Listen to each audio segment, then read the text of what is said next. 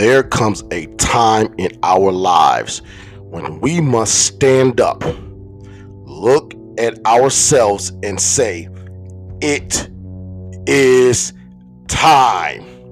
So much time has been wasted living in mediocrity, not having enough or just enough to get by.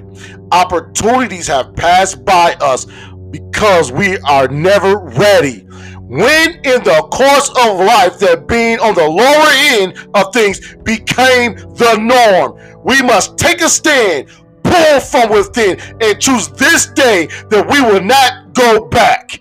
It's time to choose peace over frustration, freedom over captivity, joy over pain, and being rich over being broke. There is no luck in this.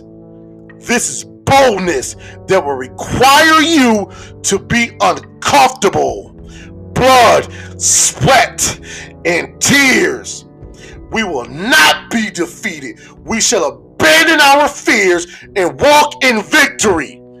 Today is your day.